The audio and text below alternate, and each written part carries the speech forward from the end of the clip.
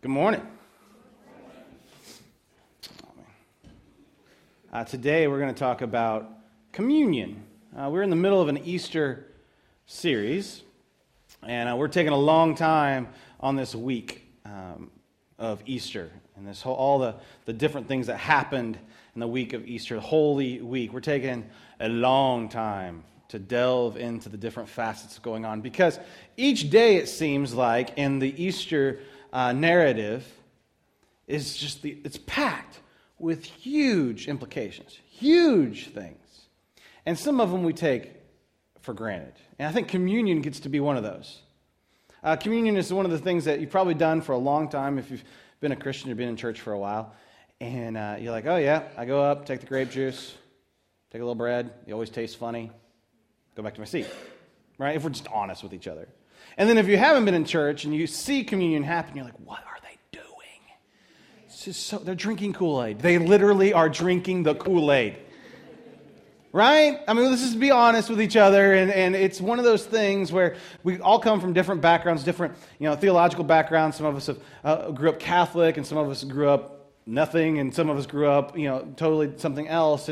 And so all those interpretations of what communion looks like is different for all of us. So I just kind of want to take a little bit of time today and put communion in context to Easter, and then maybe it'll make a little bit more sense for all of us. Because really, communion is kind of just taking the Passover meal on steroids.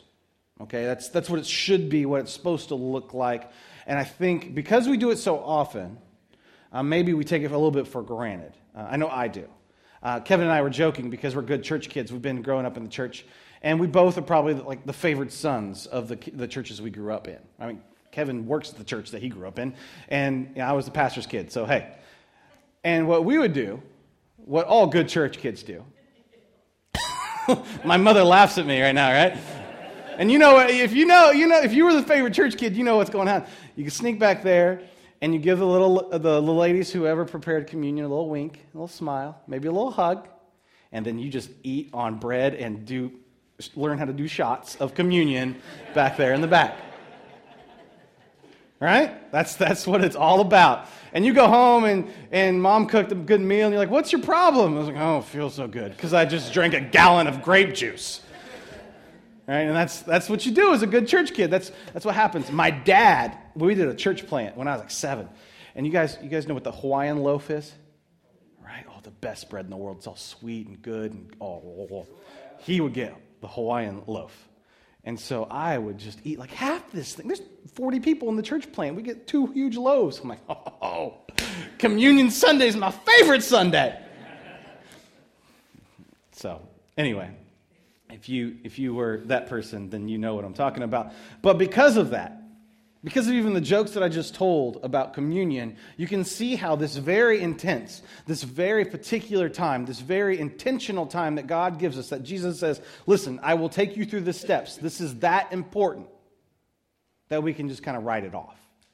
And the last thing we need to do is write off communion. Okay, so I wanted to bring a little humor into it, but this is incredibly serious of what communion actually is. Okay, so you ready for that? That's where we're going to go today and what we're going to talk about today. Why all these people? Easter happened last week. We're talking about Jesus' triumphant entry, and all these people from all over the world, from all over the Roman Empire, are in Jerusalem at this time. Jerusalem's normally a town of about 50,000 people at the time of Passover. And this week, there's probably 150, 200,000 people there. So it's like a college town. When college comes in session, everything gets crazy that week. Does this make sense? Does that help you? What's going on? So this is what's going on during Passover week, and all kinds of people are all coming from all over the world, actually. And they came for the feast days. And there's actually, in this week, there's 2 feast days, 2 huge feast days, 2 party days. And one of them is called the Feast of Unleavened Bread, and one of them is called Passover. And these are 2 huge important days, Passover being the most important holiday in the Jewish calendar and most important day in Christian calendar as well. And they coincide with each other, and there's a reason Jesus uses Passover to do his ultimate sacrifice. There is a reason. God has a sense of timing. And he coordinates things to happen during these feast days because there's this calendar almost going on in the Jewish psyche of this is when God's going to act. And Passover is one of these intentional times where God does something amazing. So the whole country is together. Feast of Unleavened Bread is it's all about removing sin from your life. And unleavened bread was when you would not cook with yeast. And you actually would go through the house with tweezers, and this is what built up.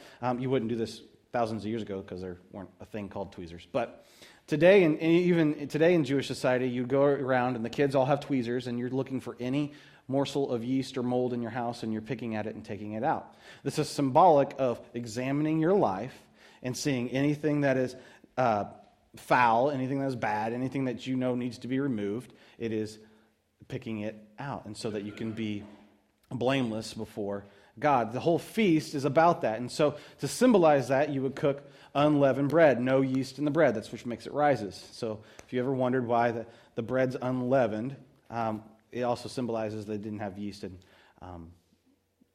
you have to cook it fast, and basically a cracker. But the thing is, no yeast in it, because that would symbolize yeast is yeast. It's bacteria, gross stuff. It's not good, really. I mean, it makes bread wonderful, but other than that, it's not that great. And so you have this idea in this whole feast day, thinking about self-examination, examining your very home. How do I remove the junky parts? How do I remove that? And so that's what the Feast of Unleavened Bread is, and that's going on during this week. The second is Passover, and Passover is huge in the life of Jewish people, and it should be huge in our life. Because Passover, if you've watched Charlton Heston or any of the Ten Commandments or the Exodus movies or Prince of Egypt, and the animated movie that came out a few years ago, you know what I'm talking about, or if you just have read the scripture. But this is a huge day in which it's the culmination of the plagues. It's the culmination of God's story in pulling his people out of Egypt. His people that are in slavery, Passover happens. It's the final act to say, all right, you will be let go. And what happens is God tells Moses says, hey, tell all the Jewish people to cook a lamb, and with its blood, this is kind of weird, but put the blood on the doorposts of your house, and then the angel will pass over. Good naming there, right? He'll pass over your house and not enact the plague of killing the firstborn on that house. Now, if you don't have the lamb's blood on your doorposts, it's going to be a bad day for you. Okay, and because of that plague, Pharaoh says, get out of here, I don't want to see you anymore. And they start the Exodus. They are pulled out. They are brought out by God through this time. And so the Passover is to remember how God brought them out of slavery and set them free. So you can see how that's a huge deal in the life of these people.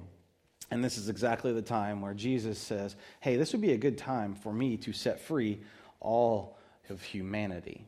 And so he enacts in this week of Passover. This is when I will do the sacrifice. This is when I will do the rest of the Easter story.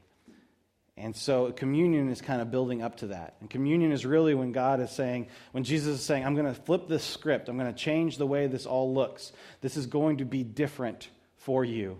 And his disciples, if you read the scriptures, his disciples are like, what is going on? This guy's talking. This is not the normal way we do Passover. Jesus is talking crazy talk here about dying and things like that. I don't know what's going on. Because they're ready for just the normal party. And Jesus starts twisting and changing them and amping it up a lot. And that's what's going on here. Luke 22, verse 14 to 20 says, when the hour came, Jesus and his apostle reclined at the table.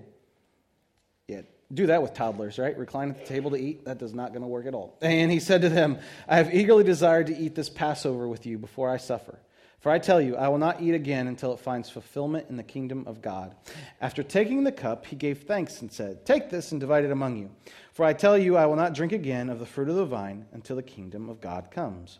And he took the bread, gave thanks, broke it, and gave it to them, saying, this is my body given to you. Do this in remembrance of me. In the same way, after the supper, he took the cup, saying, The cup is the new covenant in my blood, which is poured out for you.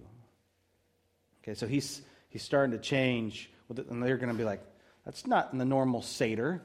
And Seder means order, and Seder has been practiced for a long time.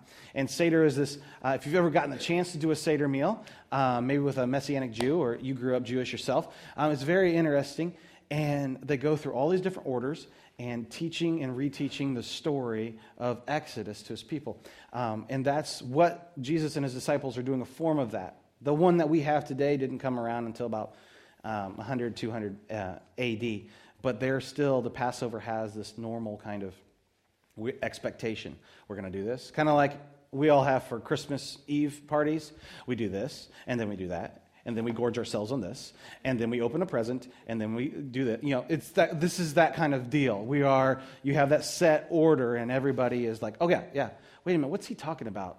He's not going to drink anymore. The party over? What's going on? And that's what's kind of going on here. And they're like, wait a minute, what's he talking about? Sacrifice? What is it? And so you get this really kind of interesting. I don't understand what's going on here, Jesus. And he starts keep on pulling them in because. I don't know about you, but if I messed with the Christmas order, if I messed with Christmas Eve, everyone would be looking at me and paying attention. You can't touch that? Right? What do you mean we're not reading the Christmas story? What do you mean that you're not eating sausage balls? Are you sick? That's what happened this year. I didn't eat any sausage balls. Everyone knew Jared had 102 temperature because the sausage balls are still there. But the same thing is happening here at Passover, right? Jesus is saying, I'm not going to do this anymore. And they're like, what's going on? Something's changed.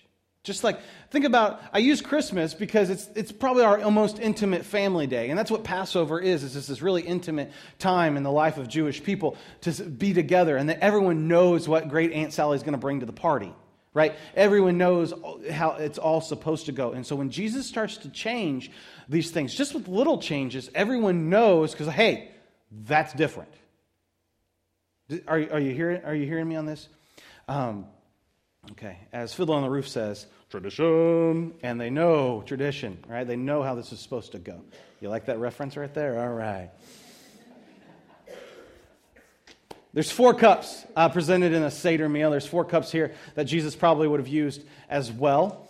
4 cups full of wine. They would have used wine. We don't know if it was watered-down wine, full-strength wine, what kind of wine. It's 4 cups of wine. We can have a argument over that later, but it's 4 cups of wine. What's going on? You're saying, hey, this is a party. The Passover meal is celebrated. It is celebrated with these cups, and these cups all represent different things. These cups represent different functions of what God is doing. And 4 cups in what's going on in the Exodus. In Exodus 6, it says, say, therefore, to the people of Israel, I am the Lord, and I will bring you out from under the burdens of Egypt. And there's a few promises here. I will deliver you from slavery. I will redeem you with an outstretched arm, great acts of judgment. I will take you to be my people. I will be your God, and you shall know that I am the Lord your God, who has brought you out from under the burdens of the Egyptians. In the Seder and the Passover meal, each one of these I will statements became a moment to celebrate and to drink of the cup. Okay? First cup is called the cup of sanctification. And what that is, and we're going to talk about these a little bit more later, but the cup of sanctification is this cup of deliverance. I will deliver you. I will set you free. This is what drinking of that cup is and what that remembrance is. I will set you free. Second, a cup of redemption, which means Second cup is a cup of deliverance. I will deliver you. I got all confused. Cup of sanctification is this. I will bring you out. I will take you out of bondage and slavery. The second cup is a cup of deliverance. I will deliver you. Not only will I set you free from bondage, is I will bring you all the way out of that. I'll take you all the way out of that. Third one is the cup of redemption. I will buy you back for a purpose. You are redeemable for a purpose. I bought some coupons yesterday. That's what I got at the auction. I can eat at Chili's. My kids can eat free at Chili's forever. Right? I want all those. None of you bid against me. Come on now, people.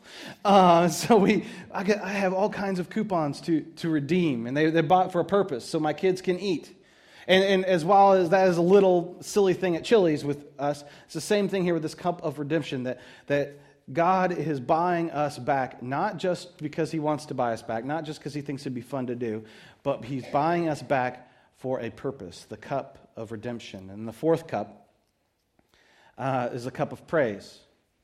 And it's Hallel, which means to celebrate foolishly. And you can say, 4 cups of wine? Maybe. But that's what it's called, the cup of praise. It's just a time to celebrate, a time to say, wow, look at all these things that God is doing. What does this mean for us? 1 Corinthians 5:7, for Christ, our Passover lamb, has been sacrificed.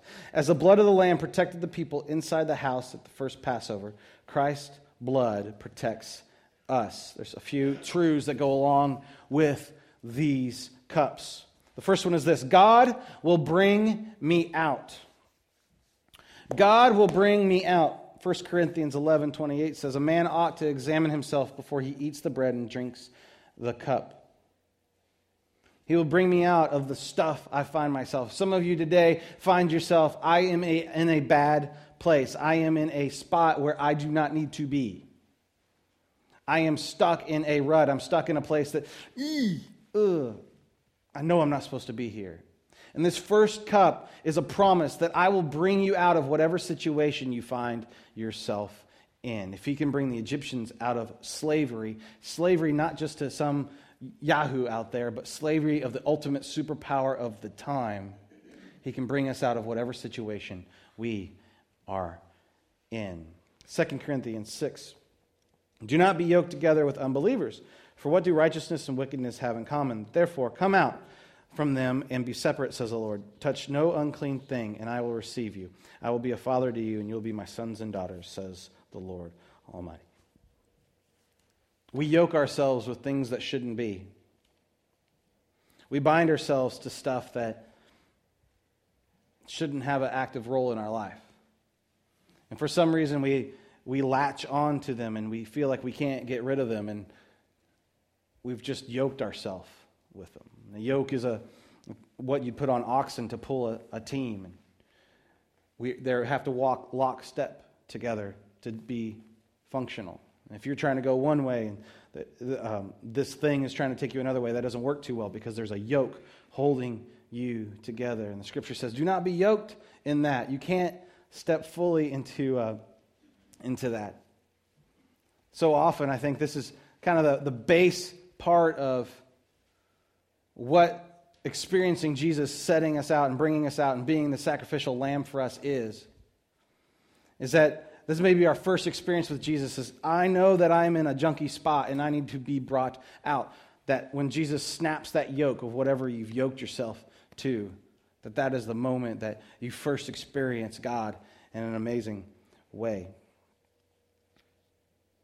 Today, I know some of us yoke ourselves to things and to people. And there's people in your life, you're like, I don't know why I keep on trying to restore that relationship when all it does, you can hear like a vacuum cleaner whenever you come close to them. It's your joy being sucked out, right? Right? You know what I'm talking about. You walk in a room, you're like, oh, I don't want to be here, don't want to be here, don't want to be here. And all of a sudden you found yourself in this knee-deep into gossip, knee-deep into doing whatever it is. And you're like, oh, I did it again. Right? And then this I'll bring you out is the snapping of the yoke to flee from that. What to watch for. Satan will try to convince you that you're too far gone, that you're too bound to that slavery, too bound to that yoke, that you're in too bad of a place, that you're not worth saving. When that happens to you, because I still get attacked this way. You're not worth doing this stuff. God's not going to. God, you used to win too many get out of jail free cards, Jared. Rebuke it. In Jesus' name. So get away from me. In Jesus' name. It might sound funny. It may feel funny the first time you do it, second time you do it, the 100th time you do it. There's power in Jesus' name. Rebuke it. Turn away from it. Drink from the cup of sanctification. Number 2, second cup, God will set me free. Romans 8, 1-2 says, therefore, there's no condemnation for those who are in Christ Jesus, because through Christ Jesus, the law of the Spirit of life has set me free from the law of sin and death. The blood of the Lamb has covered you, just as the blood of the Lamb of God, Jesus, but just as the blood of the Lamb covered the doorposts for the Jews at Passover. You are free. The plague's not coming to get you. You are set free. So often we still live lives like a slave, even though we are free. We have this mindset like, oh, even though I'm free, I got to go back to that master. See, God will bring you out, but we're like, yeah, we took 20 steps, and I start walking back. The Egyptians or the Israelites do this with the Egyptians. They get stuck in the desert for a while, and they're like, you know what? It was probably better for us back as slaves. And Moses is like, what are you talking about? You were slaves. And God gets a little frustrated with them, and it's a fun little episode in Exodus. But we do the same thing.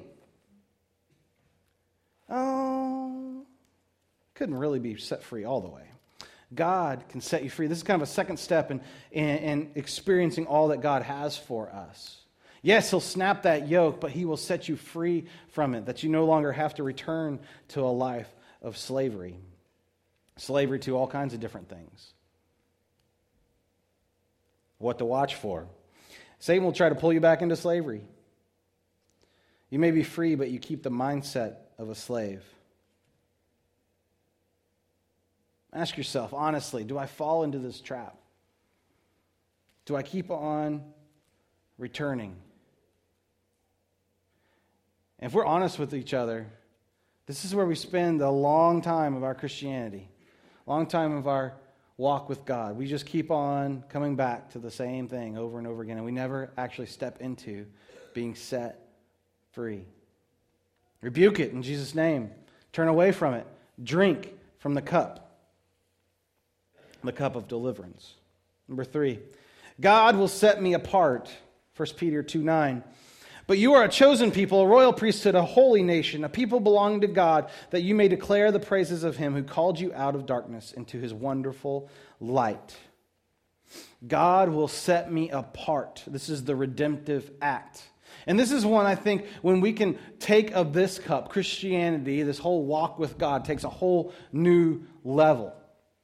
It starts to get away from this whole am I in, am I out, where am I thing? Because we can get stuck in that little roundabout for a long time. But when we start acting out of our redemption, then we find purpose and a place for our lives.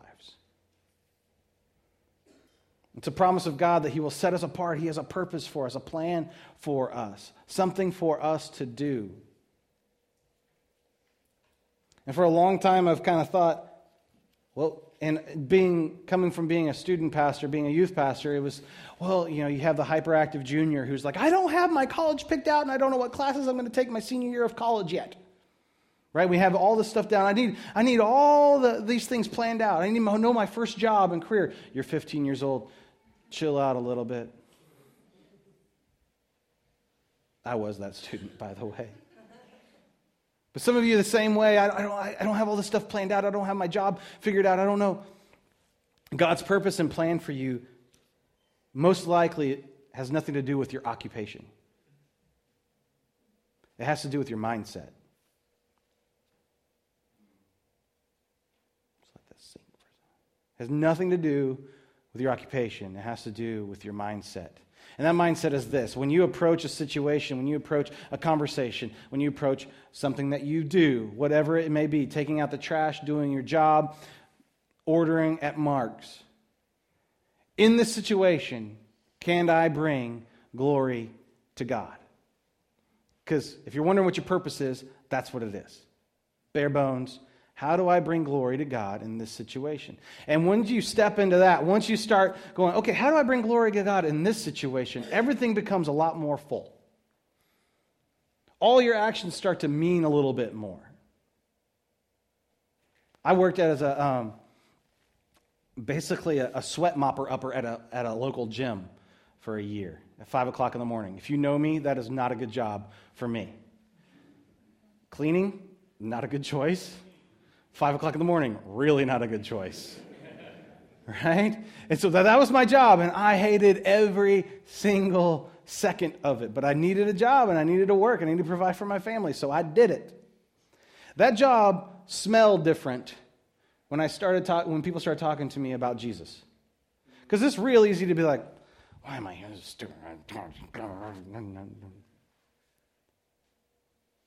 But it started to be a little different when I started taking opportunities with the trainers. They come over to me. Because at first they would start talking to me about, oh, what I did last night, blah, blah, blah. I'm like, well, that's okay. They're like, you don't care? What'd you do last night? Not that. Yeah. Like, do you have fun? Yeah. I have a good time usually. And so it started these really awkward conversations of, you mean you didn't get drunk last night? No, I didn't. Okay. Well, now what are we going to talk about? And then all of a sudden, in like 2 or 3 weeks, they're still looking at me like, you didn't come in hungover. It's 5 o'clock in the morning. That's what you're supposed to do. I understand this, but I'm not. And everything started to be a little different when they started saying, hey, so I got this problem. What does that look like? And I was like, ooh, light bulb. But if I got too distracted, too mired in the fact that I'm cleaning sweat off the floor at 5 o'clock in the morning and got been cranky about it, I would have missed any opportunity to talk about God who loves them and cares about them wherever they're at and whatever they're doing. I bring that up because that's the one time I was really successful at it. I failed many times at that. Even when I was being paid as a pastor, I failed at that. But I just say that because each and every one of our opportunities, whether it's fixing cars or writing code or doing whatever it is, we have an opportunity to bring glory to God in everything that we do.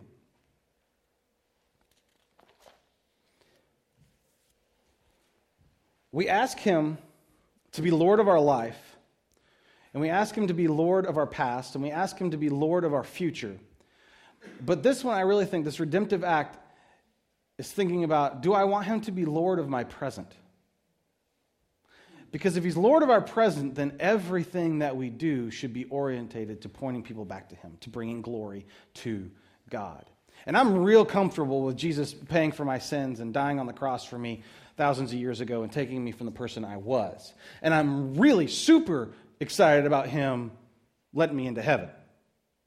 But right now, I can be pretty excited about just trying to do my own thing. And this idea right here is He our Lord of our past and is He Lord of our future? But do we today need to make a decision, an act to say, I want you, God, to be Lord of my present? How does that change us? How does that shape us? How does that move things? What to watch out for. Satan will try to tell you that you are worthless, that you don't matter, that you've screwed up too much. When in fact, everything you do matters because everything you do has the opportunity to bring glory to God. When Satan comes at you like that, rebuke it in Jesus' name. Turn away from it. Drink from the cup. There's been times where I struggling with something in my house, and I just left the house. I just go to Home Depot, walk around and look at tools that I can never afford. I just get away from it. I turn away from it. Get away from that problem, that crankiness, whatever it is. But drink from the cup of redemption. And the fourth cup, this is the fun one. It's the party cup, right? God will love me forever. I think this has a lot to do with how we interact with a community of believers, how we interact with church, how we do that. Because if we really take seriously this idea that God will love me forever, that this cup of praise should be like, are you kidding me? Every Sunday morning to us should be like, I get to go to church. Every time we serve, we should be like, I get to do that. I get to hand out bulletins. I get to change babies' diapers. I get to work in the kids' ministry. I get to go hang out with students. I get to lead in worship. I get to sing today. I get to organize this today. I get to do that. Because this is a cup of praise that God, infinite and wide, will love me forever. That is a long time. Forever, Brian. that God will love me forever. Psalm 136 verse 1 says this, "Give thanks to the Lord, for he is good. His love endures forever." All of Psalm 136 is really cool. It's supposed to be this corporate worship time. And the priest and the person who was leading would say something. Give thanks to the Lord God because he's awesome. And the whole crowd, all 150,000 people gathered on Temple Mount would say, "His love endures forever." Awesome. I get tingles just thinking about that. Do you imagine what that would be like? His love endures forever. And these people would gather around at Passover and different times, and they would all gather on the Temple Mount, and they would recite Psalm 136, "His love endures forever," because in their daily life, in the way they live, in the way they act, in the way they do things, they need to be reminded that His love will endure forever. Maybe today, wherever you're at, whatever you find yourself in, the stuff and the junk that you've been battling with, you need to remember that His love will endure forever. Satan will try to steal your joy in church. I call it the spirit of crankiness. Rebuke it. In Jesus' name, turn away from it. If you're coming to church, I guarantee you, some of you this morning that really needed to hear this message, your kids acted a fool big time, right? There's toothpaste all over the place. There's, things happen. People that were potty trained for 7 years. It happens on Sunday morning. We know we have it here too. It's in the sound system. We just have to if we could put oil on the sound system, we would and just anoint it. But I think that might break it too. But the sound system, it's a perfectly good sound system. And things will go crazy. And you're like, what just happened? It's the spirit of crankiness just trying to invade. And we get mad at each other. What do you mean this wasn't done? What do you mean that's not this way? Wait a minute. Am I cranky with you because am I finding joy in church? Am I finding joy in being here? Am I finding the joy of loving each other and loving God in this moment? Because guess what, guys? His love endures forever. Rebuke it. Turn away from it. Maybe you just need to stop and be like, all right, I understand my kid's running around like a crazy person. I don't want to go to church right now because they have socks that don't match and their pants are on their head. I have 2 4-year-olds. I know what I'm talking about. But we're going to church. And we're going to like it. Turn away from it. Drink from the cup of praise. Today we're going to have the opportunity to take communion. Band, you can come on up. Today we have the opportunity to take of communion, to drink fully from the cup. And one of these 4 cups, I bet for you, is the cup you need to drink from today.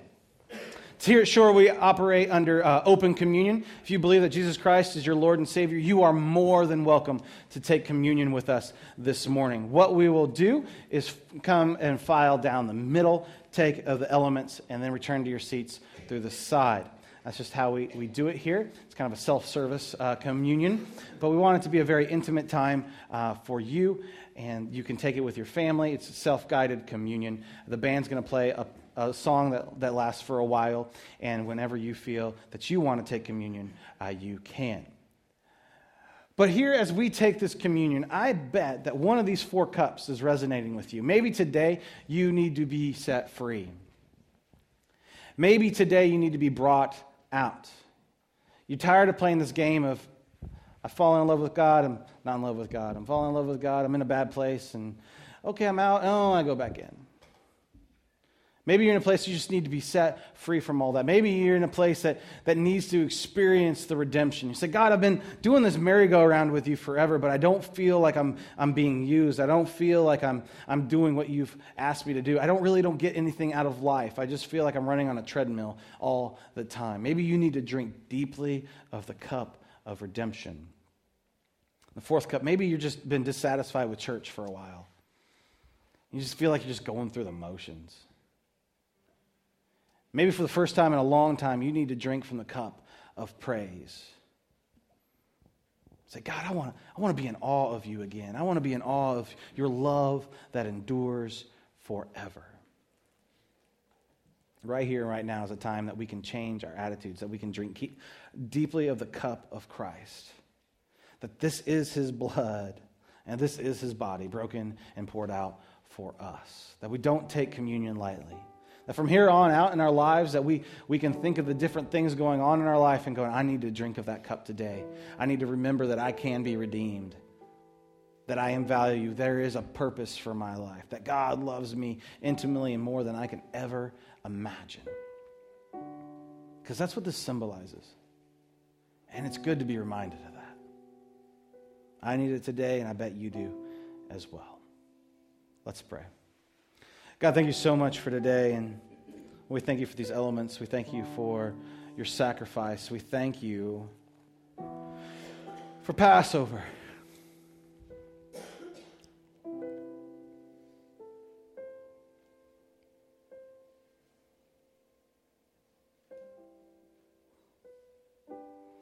God, there's times in our life where we just feel like we're in mud and we can't get out. God, we beg you, we ask you to pull us out of that. We can't do it under our own power. We can't do it just with willpower, our own strength. We need you, God. God, there's chains in our hearts and our minds that need to be broken. And things that just hold us back. God, right now I pray that you would shatter those chains.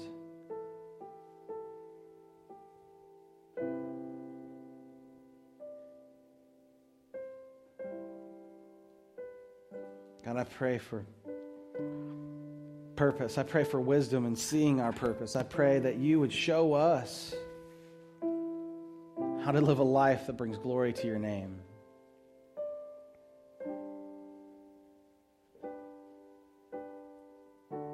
God, I pray that we would learn how to party in you again. That the joy that was there when we were first saved would return. That we remember what it's like to be brought out of slavery. That we would remember what it's like to be brought out of the muck. We remember what it was like to have our chains broken. We would remember what it's like to have purpose for our life, and that we would be awed in it. That your love doesn't fade. It doesn't go away. It doesn't dissipate with time. That it endures forever. God, we thank you and we love you. We ask you to make that real to us today as we take these elements. That as we examine ourselves, as we examine our hearts, that we remove, just like the yeast, remove it from our lives. God, take our junk, take our nastiness, take all these things so that we can be presented to you. God, we love you more than we can say. And we're trying to love you more. In Jesus' name I pray. Amen.